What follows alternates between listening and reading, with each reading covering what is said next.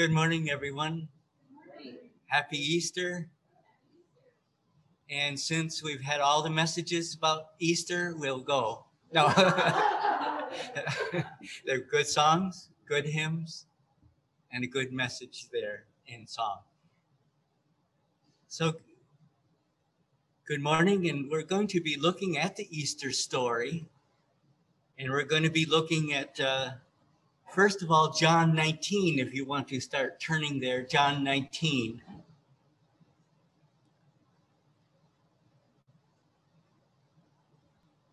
Let's look to the Lord in prayer as we begin.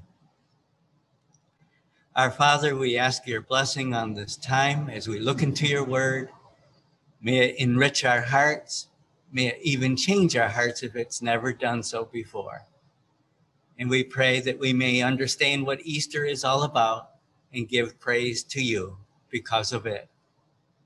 We pray in Jesus' name, amen. 1 Corinthians 15 tells us in verses 3 and 4, the words of Paul, "For I delivered to you, first of all, that which I also received, that Christ died for our sins according to the scriptures, and that he was buried, and that he rose again the third day according to the scriptures." Well, you know, that's the gospel message, that Jesus died for our sins, was buried, and he rose again the third day. Now, the first part of that is he died for our sins. The sinless one died for the sinful. That was his purpose and his aim, to go to the cross and pay the penalty of sin for every single person. And to those who believe, he forgives every sin and he gives them eternal life. Now, was this an actual factual event? Yes. According to John 19, verse 31, this passage tells us that the soldiers knew he died. There was no mistake. It says, therefore, because it was the preparation day. Now, I need to pause here and mention that preparation day is always Friday. Always Friday. It was the day that the Jews prepared for the Sabbath by getting all their things ready, because on the Sabbath, they could not work. So you cooked your meals, you did everything beforehand. It was the preparation day. Mark 15:42 says specifically that it was preparation day, that is the day before the Sabbath. Since the Jews couldn't be working on that day, they would prepare for it. And in modern Greek, the name for Friday is preparation, the Greek word for preparation. There's no mistake. Let's continue. Therefore, because it was the preparation day, that the bodies should not remain on the cross on the Sabbath, for that Sabbath was a high day, and that means a holiday.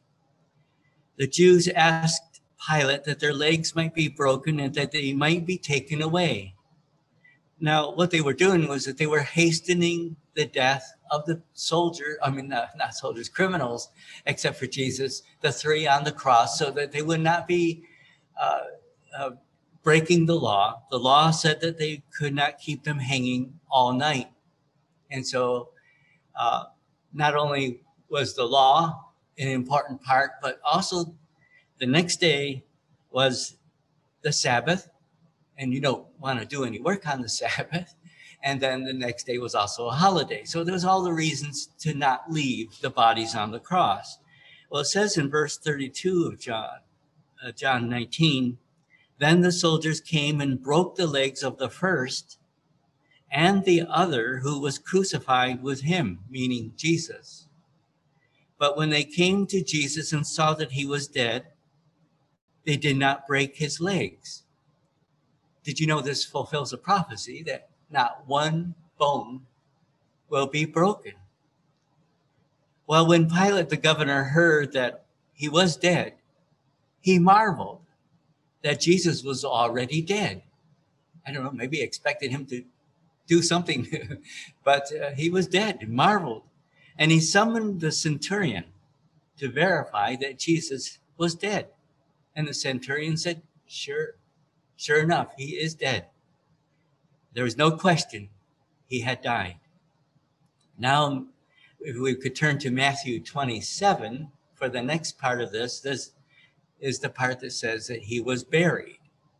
Now, there are many theories that men have come up that he really didn't die, wasn't really buried, and that he didn't rise from the dead. Well, the scriptures refute that. Now, in Matthew 27:57, we read of the certainty of the burial. Now, when evening had come, there came a rich man named Joseph, who himself had also become a disciple of Jesus. This man went to Pilate and asked for the body of Jesus. Then Pilate commanded the body to be given to him. When Joseph had taken the body, he wrapped it in a clean linen cloth and laid it in his new tomb, which he had hewn out of the rock. And he rolled a large stone against the door of the tomb. Now, I've seen pictures of this kind of tomb, and the stone it's huge. It covers the whole opening, and they say it's very difficult to move. You need help in moving these round, sort of like millstone things that would roll against the door. Well, he rolled a large stone against the door of the tomb and departed. And Mary Magdalene was there, and the other Mary sitting opposite the tomb. On the next day, which followed the day of preparation, the chief priests and Pharisees gathered together to Pilate, saying, "Sir, we remember while he was still alive," I notice they don't like to mention him by name, "while he was still alive, how that deceiver said, 'After 3 days I will rise.' Therefore command that the tomb be made secure until the 3rd day, lest his disciples come by night and steal him away and say to the people, 'He has risen from the dead.' So the last deception will be worse than the first." Pilate said to them, "You have a guard. Go your way. Make it as secure as you know how." So they went and made the tomb secure, sealing the stone and setting the guard. Now, it seems like they've done everything they could. There was a seal that was put on the door meeting the cave or the tomb, and you could tell if it had been tampered. And this is now Roman authority that has sealed this tomb. And they set guards. What more could they do? They've done everything they could. But now we go to chapter 28 of Matthew, continuing for the third part, that he rose from the dead. Now after the Sabbath, as the first day of the week began to dawn, Mary Magdalene and the other Mary came to see the tomb. And behold, there was a great earthquake, for an angel of the Lord descended from heaven and came and rolled back the stone from the door and sat on it. His countenance was like lightning, and his clothing as white as snow. The guards shook for fear of him and became like dead men. Wow, what a shock. But the angel answered and said to the women, "Do not be afraid, for I know that you seek Jesus, who was crucified. He is not here, for he has risen. He is risen as he said. Come, see the place where the Lord lay, and go quickly and tell his disciples that he is risen from the dead, and indeed he's going before you into Galilee. There you will see him. Behold, I have told you." So they went out quickly from the tomb with fear and great joy, and ran to bring his disciples word. And as they went to tell his disciples, behold, Jesus met them, saying, "Rejoice." So they came and held him by the feet and worshipped him. Then Jesus said to them, "Do not be afraid. Go and tell the brethren to go to Galilee, and there they will see me." Well, these are the first of the many witnesses who saw Jesus raised from the dead. By the time Jesus ascended into heaven, 40 days later, many would see him. But at the same time as this was happening, there was something going on among the authorities. And that's where we come to verse 11. Now, while they, the women, were going, behold, some of the guard came into the city and reported to the chief priests all the things that had happened. When they had assembled with the elders and consulted together, they gave a large sum of money to the soldiers, saying, "Tell them, his disciples came at night and stole him away while we slept. And if this comes to the governor's ears, we will appease him. We'll make him feel better about it and make you secure." So they took the money and did as they were instructed. And this saying is commonly reported among the Jews until this day, the writing of Matthew. Well, the terrified soldiers knew the truth that what had happened. But they were bribed to tell lies about what had happened. But the lies don't make sense. Think of this. They were asleep when it happened, and yet they knew all that happened. That doesn't ring quite right. The other thing is that the disciples stole the body,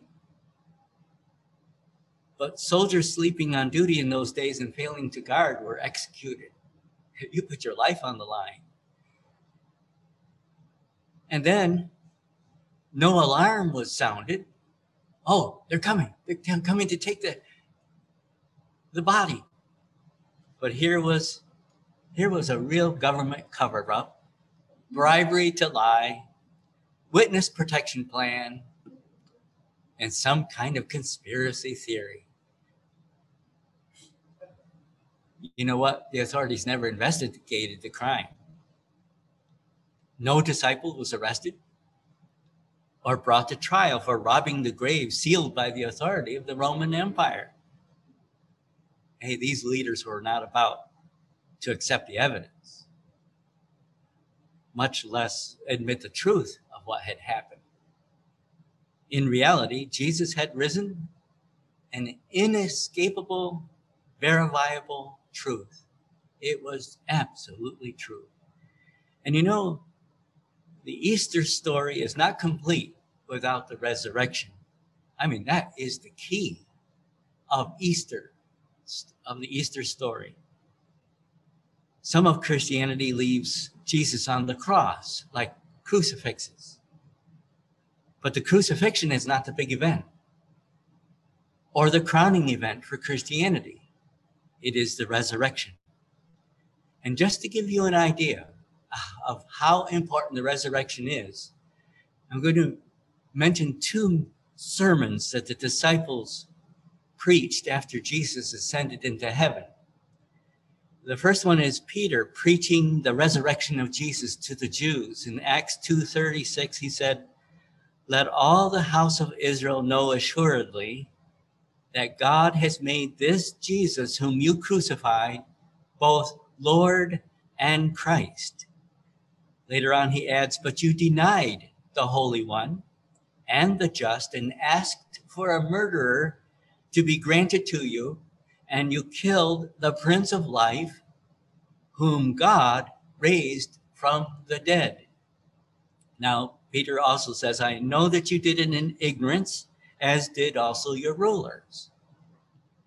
Well, they must have been quite startled. I mean, they had killed Jesus, left him for dead, and now they learn that he is alive, which meant that he's not only alive, but he's made Lord in Christ, which means he's the rightful king. He is really the Messiah, and he's also the Redeemer that they had shunned. I think if we could put it this way, it was one of those uh-oh moments. Uh-oh, what have we done? Because they did not know the one that they had killed is now the exalted King and Lord. And so if that is true, then his blood is on their hands. And so they asked Peter, what shall we do? And he says, they should be converted, repent and converted, that their sins be blotted out. They were to repent and to be baptized in the name of Jesus Christ for the remission of sins. And by the way, this is not teaching salvation by baptism. If we notice carefully, the baptism was a national requirement for the nation of Israel, for the Jews, for what they had done to Jesus. And so this is what they were to do, or, and to get right with God or face the consequences. And of course, we know they never did. They never turned to God, and the nation was destroyed by Rome. God had Rome come in and destroy the city and the temple. And that was their sin of rejection. Well, another example is Paul preaching the resurrection to the Gentiles in Acts 17. Now, Paul was invited to Mars Hill. It was called Areopagus. It was sort of like the present-day talk shows on TV. If you were well known, you would be invited to speak or, come on the show. Well, so Paul was invited because he had this new religion that they didn't know about. And so they invited him, and he came. And on his way, he noted an altar that said, to the altar to the unknown God, because, they had idols and altars all over the city. And the purpose was so that they might, appease the gods. But just in case there was one God they missed, they erected this altar to the unknown God. And Paul takes this as an opportunity to speak about the God of heaven. He told them about the true God they did not know. And he told them that up to this time, God overlooked their ignorance in their worship of idols. And in Acts 17:30, he says, truly, these times of ignorance, God overlooked, but now commands all men everywhere to repent, because he has appointed a day on which he will judge the world in righteousness by the man whom he has ordained. I will give a clue, that's the Lord Jesus Christ. And he has given assurance of this to all by raising him from the dead.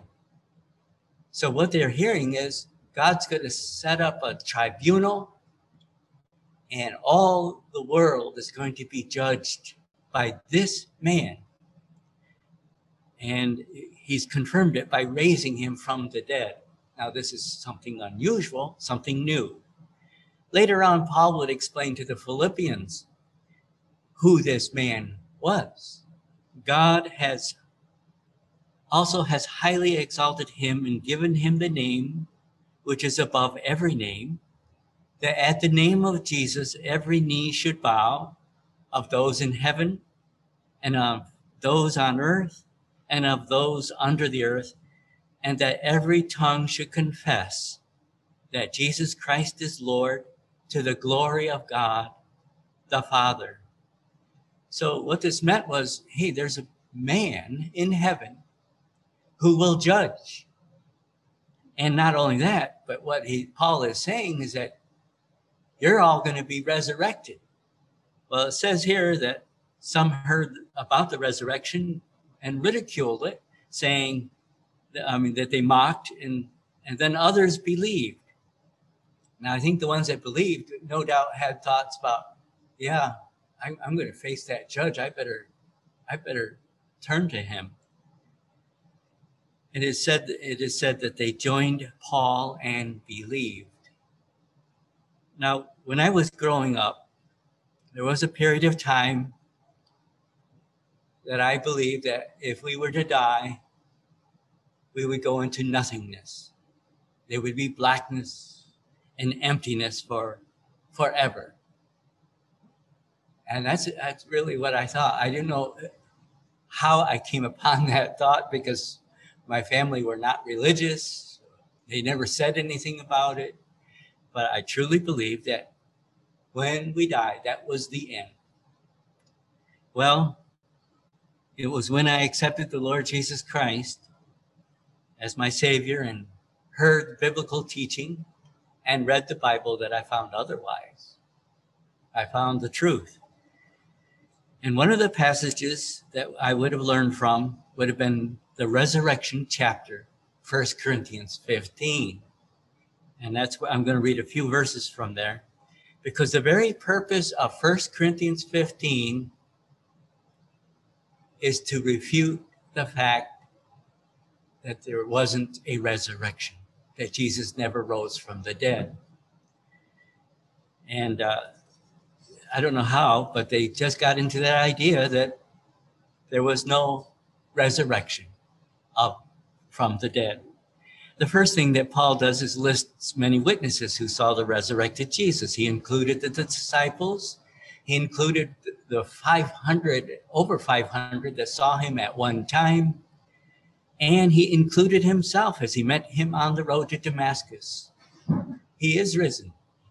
He knew that. But then he builds the case. Here's the case that Jesus really did rise from the dead. And here's what we read, starting in verse 13 of 1 Corinthians 15. He says, but if there is no resurrection of the dead, then Christ is not risen. And if Christ is not risen, then our preaching is empty and your faith is also empty. Yes, and we are found false witnesses of God because we testified of God that he raised up Christ whom he did not raise up, and if in fact the dead do not rise. So we're false teachers now. For if the dead do not rise, then Christ is not risen. And if Christ is not risen, your faith is futile or empty. You are still in your sins. Then also those who have fallen asleep in Christ, meaning the believers who had died, have perished. Just what I used to believe. And then he says, if in this life only we have hope in Christ, that is, without the resurrection, we are of all men the most pitiable or miserable. Well, I'm thankful that there is a resurrection from the dead and that Christ arose. We place our faith in him, in the one who lives. We put our faith in one who lives. When we do, our sins are forgiven because the Lord is risen. He guarantees it because he lives. The resurrection of Jesus also guarantees that we who believe on him shall live again and live with him. As he came through death, we too shall come through death. Because he lives, we too shall live. The resurrection is the grand event that gives hope, and the final enemy will be defeated, death. I like what Paul wrote here in verses 54 and 55. When this corruptible has put on incorruption, and this mortal has put on immortality, then shall be brought to pass the saying that is written, death is swallowed up in victory. I like that. And then death and Hades, that is the region beyond death, will be taunted. Oh, death, where's your sting? Come on, where's your sting? And then, oh, Hades, where's your victory? You can't do it. Can't win. Well, Jesus rising from the dead made him Lord and King, made him judge of all mankind, but he's the Savior to all who believe on him. And he's also the hope of all those that believe, because we have a hope in him that we shall rise to be with him. We shall share in the victory with our Lord Jesus Christ, who first rose from the dead. Let's pray.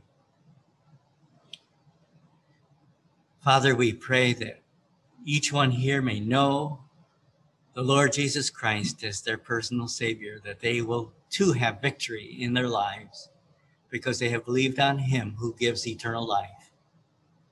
But then we also pray that we may know him and live for him, because he's worth living for, because he loved us and gave himself for us, our living Lord. We pray, thanking you for this precious truth. We pray in Jesus' name. Amen.